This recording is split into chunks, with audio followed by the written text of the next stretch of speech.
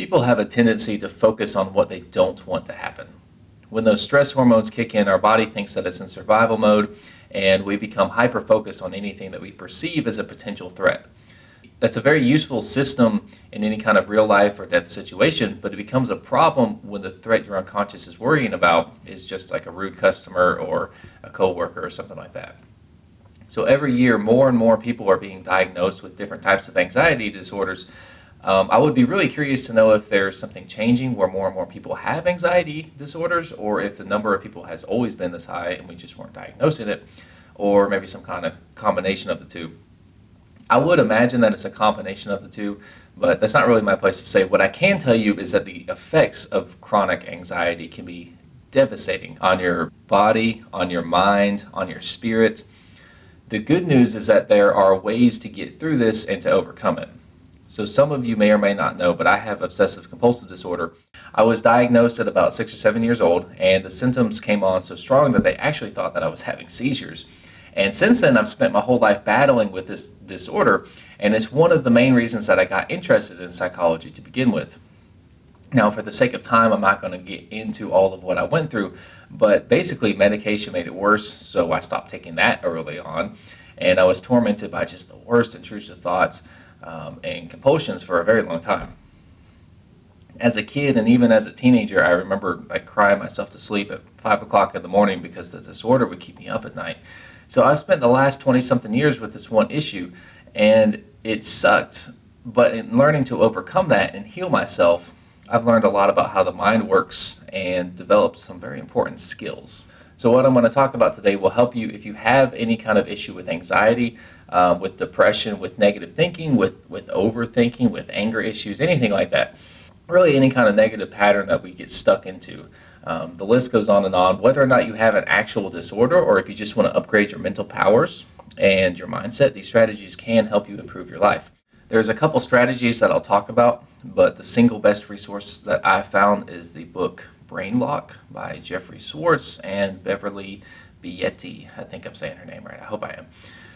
My key takeaway from the book probably seems overly simplistic, but the way that they describe it, it makes all the sense in the world. So let's go ahead and get into it.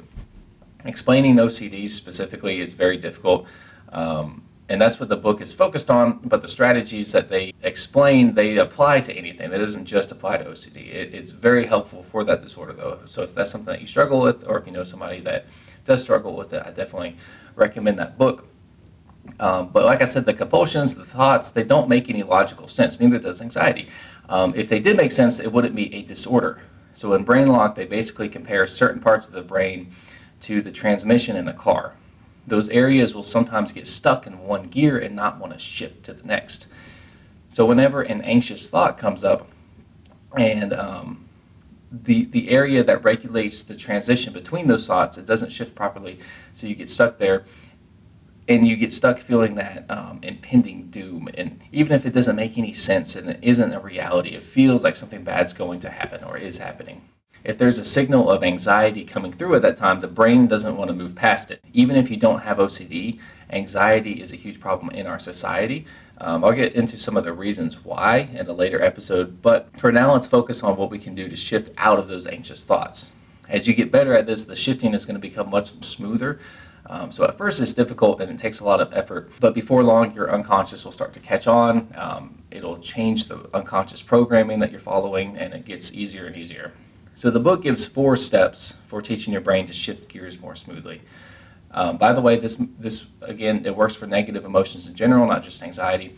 I've used this method in all sorts of scenarios, including depression, and actually the last week or so just working on this episode, I was trying to see what else I could apply it to, and I've realized there's a lot of situations just throughout my day where I get like those little spurts of adrenaline or anxiety, like talking to people that I don't want to, rude customers, just random people and whatever else. So the 4 steps that are outlined in this book are relabel, reattribute, refocus, and revalue. It takes a little bit of legwork, but if you practice paying attention to the thoughts in your head and to the direct physical effect that they have on your body, when those stress chemicals are released, you're gonna start to get good at noticing the unconscious patterns and habits that you perform throughout the day. Neurons that fire together wire together. So when you have anxious thoughts, If your reaction is to slip into a fight or flight response and begin obsessing over it, that becomes a habit. And that habit's going to be hard to break. But by practicing these 4 steps, you're going to develop new habits and actually change the structure of the neurons in your brain, and also the unconscious habits in your body. You're basically changing the code of your programming, and you're writing a new map for your unconscious to follow. A quote from the book is, "Focus your attention on the mental and physical actions that will improve your life." And it's really that simple. So let's get into the 4 steps. The first step is relabel. And basically what's happening here is you need to start understanding when a thought is valid and when it's a symptom of your brain not shifting gears properly. So for those of you who do not have OCD, the way these negative thoughts manifest might look a little bit different for you than it does for me. You might not feel the overwhelming need to check the stove burner and make sure that it's off for 33 times before you leave the house for work, but you may have a habit of getting stuck thinking about people at work that make you angry. That's a pretty common thing. Maybe you're stressing about money and it gets to the point where you stop being productive and you're not really thinking of solutions anymore. You're just sitting there stressing about it. You're obsessing over it. You're just going over that worst case scenario over and over again. So in the relabel step, all you're really doing is learning to begin recognizing when you do this. You cannot break out of these bad habits if you don't notice that you're doing them. And you definitely cannot break out of them if you don't realize that those patterns are destructive to begin with. So you begin noticing when you're stuck in that thought loop, in a compulsion, in an anxiety attack, or whatever it is. You learn to tell yourself, hey, this is just my anxiety, this is just OCD, this is just depression, this is just me stressing out, whatever. When you do this, you're relabeling that thought and you're telling yourself, hey, this is not as important as I thought it was. It's not as important as that stress response is telling me that it is. Now, this is not going to fix anything in and of itself. The reason it's important, though, is because you're teaching yourself to identify the feeling that you get when that mental transmission gets stuck. It's a physical thing that's happening in your brain and it's causing chemicals to be released into your body. Because of this, you need to train yourself to not only identify the thoughts, but the physical sensations that come up. There's nothing wrong with running through scenarios to figure out how you're going to act when that one person starts to bug you, but you don't want to get stuck obsessing over how upset they make you and actually feeling that upset when they're not even around you. All you're doing is hurting yourself at that point. And it's just going to give you a negative mindset, and it's going to leave you with a bunch of cortisol and adrenaline pumping through you. And one final thing from the relabel chapter, the authors make a point to remind you that if you're somebody who's struggling with something like this, that it's important to not see yourself as a victim. Sometimes people think that they're weak or they're disadvantaged because they're having such a hard time and they don't see other people having this hard of a time, especially with daily tasks. If you have a lot of anxiety when you're dealing, like you're in school or you're in your office and you're panicking and nobody else is freaking out, it's easy to see yourself as having some kind of disadvantage. And you have to adjust your mindset to realize that you're working through something difficult. You have to adapt to a condition that's creating an uphill battle. There's nothing wrong with you. You have a different struggle to go through. And a lot of times people never take charge of their thinking. So learning all of this and actually developing the skill that it takes to cure yourself can potentially leave you much stronger and much more self-controlled than somebody else who's never had to go through all of that. So in the long run, it can actually make you better off because it gives you an opportunity to fight through it. Okay, now that we've learned to notice when our negative obsessions are just that and nothing more, the next step is to reattribute. It's important to begin to understand that these thoughts are just thoughts. They're creating a false alarm, and it's caused by a short circuit in the brain. And that's a paraphrase from the book. Whether or not you have a disorder or not, any proclivity that you have towards negative thinking, anxiety, or obsessing over what ifs, it's not something wrong with you. It's just the mechanics in your brain are a little bit off. Certain parts are not functioning properly, and that's what's causing the amount of stress that you're under. But you are not your brain. It's important to understand that. And it's the whole point of the next step, which is, or of this step, which is the reattribution step. Consciousness is not generated in the brain. Your mind, so to speak, is using the brain to operate in the world, just like you drive your car to work every morning. When the car starts giving you trouble, you don't blame yourself and think that you're less of a person because the machinery isn't functioning properly. You just go get the car fixed. And it's the same way with anxiety, with depression. It's important to reattribute the psychological problems to a physical thing that you can fix. It's not something wrong with you. When you change your thought processes and your behavior, your brain actually rewires itself. You're actually changing the structure of it. It creates new neural pathways and physically rebuilds so that the unconscious can follow these new pathways. It's like building a map, and that's the map that your brain follows. And once you have that map written, it gets so much easier because then it becomes automatic. People don't realize that. The depression and the anxiety, they don't have to be forever. The struggle doesn't have to live forever. You just need to get your car fixed. And yes, you'll still have some maintenance to do on it, but getting started and actually getting it out of the way is the hardest part. So now that we understand the true nature of these thoughts, we can roll up our sleeves and get to work. So step 3 is refocus. And it's as simple and as complicated as that. Your car is stuck in the first gear, not wanting to shift. So you've got to get aggressive with it and just force it into the next gear. It's going to be hard at first, and you're going to find yourself slipping back into those old behaviors for a while. Remember that every single time that you take control and you push your thoughts and your body into different patterns and behaviors, that is a victory. If you spend a couple minutes fighting it against your old habits, even if it feels wrong and scary, but you don't give up and you just fight through it, even if you don't win in the long run, you still win. Even if you eventually give into it. It's that simple. You did not create these powerful negative habits overnight.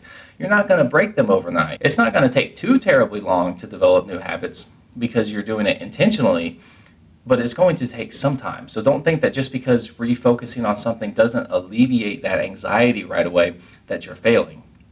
It's not what that means. Your brain is still in like that freak out mode, and it's gonna try to bring you back to what's familiar, which is that stress and that anxiety or whatever else, that negativity. Any genuine attempt that you make that you weren't doing before is progress. Even if in the end you still fall back into your old ways. As time goes on and you practice, the act of forcing those gears to shift every single time that you catch yourself, that just going through that over and over again, that becomes a habit. So each little victory, that's a win, and that's something you need to celebrate, even if it's slow progress at first. The brain will learn that this is what you want it to do, and it will create those new pathways for you. It'll release less stress-related chemicals, which will make things much easier, and after that point, it's all downhill from there. By the way, guys, if your car transmission is not shifting, please go get it serviced. That's not normal. Anyway, take things one step at a time and celebrate every small victory that you can. The best exercise in this book that I found was the 15-minute rule. And it's not the 5-second rule, it's a little less gross. But when you catch yourself slipping into that downward spiral, shift your focus to something else for 15 minutes. Look at the time and don't let yourself give in to that urge, that thought, that feeling for 15 minutes. Don't obsess over that rude customer. Don't wash your hands again. Don't slip into whatever it is that's bothering you. Now, that doesn't mean that those feelings are just going to magically go away, but you have to force yourself not to pay attention to them. You have to force yourself, and it's not enough to just ignore them. You have to do something else. It's going to be hard, but knowing that there's a time limit, it makes it so much easier. I mean, that by itself makes all the difference in the world. After 15 minutes or so, usually your brain relaxes by that time because you start to realize that nothing bad's really going to happen, even if you don't act right away. If it's still stressing you out at that point, then okay, like go slip into that behavior. Go do whatever it is to alleviate that. You've won. You've resisted for 15 minutes, okay?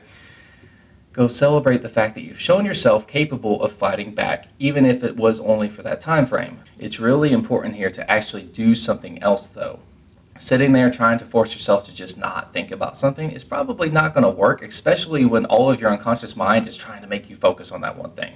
When all of your survival instincts are kicking in, telling you, I need to do this thing. It's not going to work. Actually focus on something that's going to take up a good portion of your attention. Do something physical and change your state if you can. You may also start to notice a tendency for your body to start to behave in certain ways without you knowing it. So unconsciously, you may start tensing up. You might start moving sporadically. You might start breathing more shallow. Take the time to notice and take control of these behaviors, and that will go a long way towards your healing. At first, the anxiety or depression will still be there. That's okay. With practice, it'll take a back seat, and it'll start to fade away as you get better and better at shifting from those negative thoughts to something else.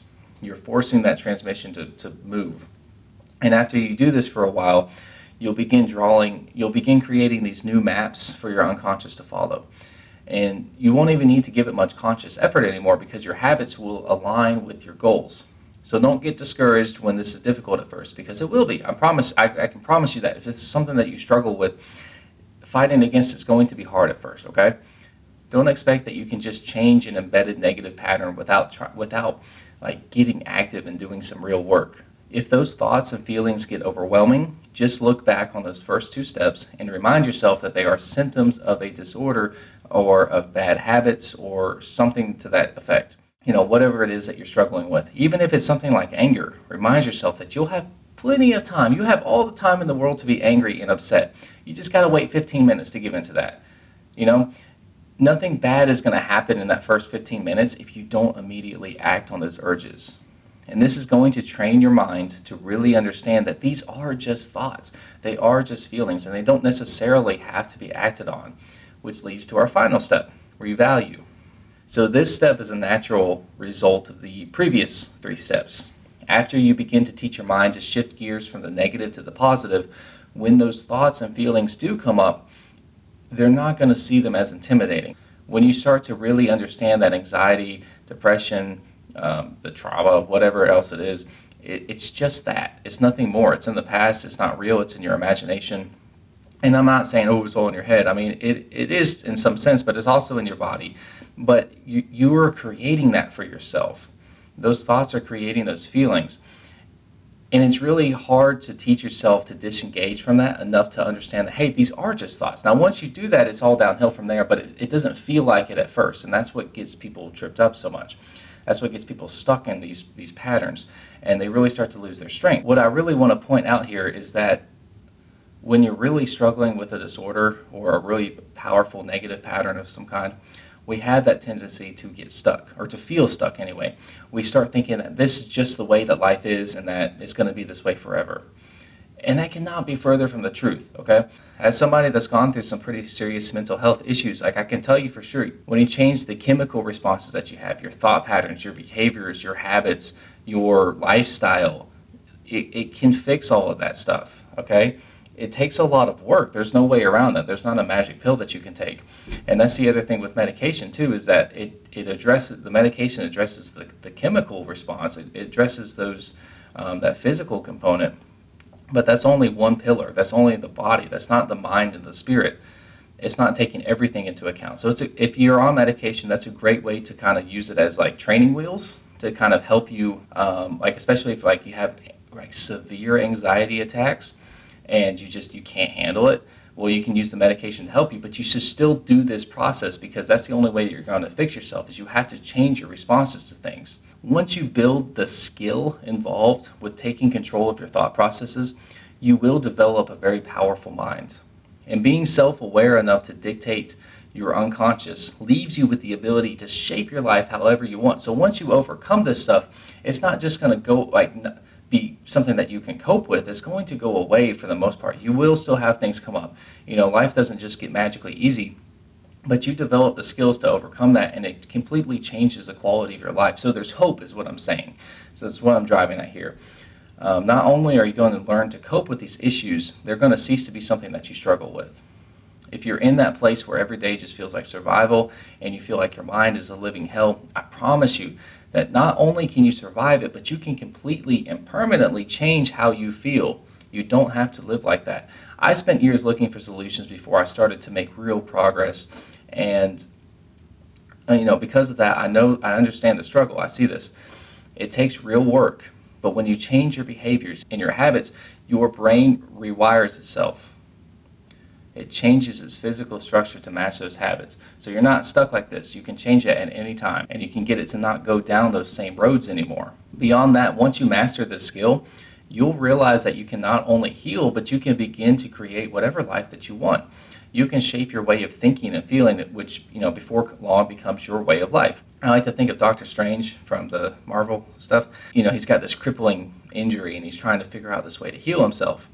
And he learns of a formerly paralyzed patient who apparently made a complete recovery, and so he goes to talk to him. The man tells him that he learned the mystic arts from these monks in Tibet who basically taught him how to heal himself with magic. And so Strange goes and he learns the same skills, but he doesn't just settle for the healing miracle. He wants to see how far he can take it, and he ends up being this incredibly powerful superhero, and he saves the world and all this other crazy stuff. Actually, I think he saved like the whole universe, if I'm not mistaken. It's been a while since I've seen that movie, but it's my all-time favorite Marvel movie because the story conveys something that we all have the innate ability to do. We can heal our thoughts and our feelings. We can take back that power, and we can take it as far as we want to go. After we heal, we can intentionally create the life of our dreams and go from suicidal to superhero. That's going to be my new slogan. What's crazy about it is it really doesn't even have to take that long once you commit. I think when I really first started, it was 3 or 4 months, and I was like, I didn't even recognize myself, which compared in the context of 20 years, that's a big deal. But you can begin by following these steps. Once again, they are relabel, reattribute, refocus, and revalue. Your thoughts don't necessarily reflect reality. Understand that those feelings are just feelings and that you can change them with a little bit of work. So thanks for listening, everybody. If you want to get in touch with me, Instagram or my email on the website is probably the best way to do it. Instagram's probably a little bit faster. But let me know if you have any questions or if I can do anything to help. Good luck.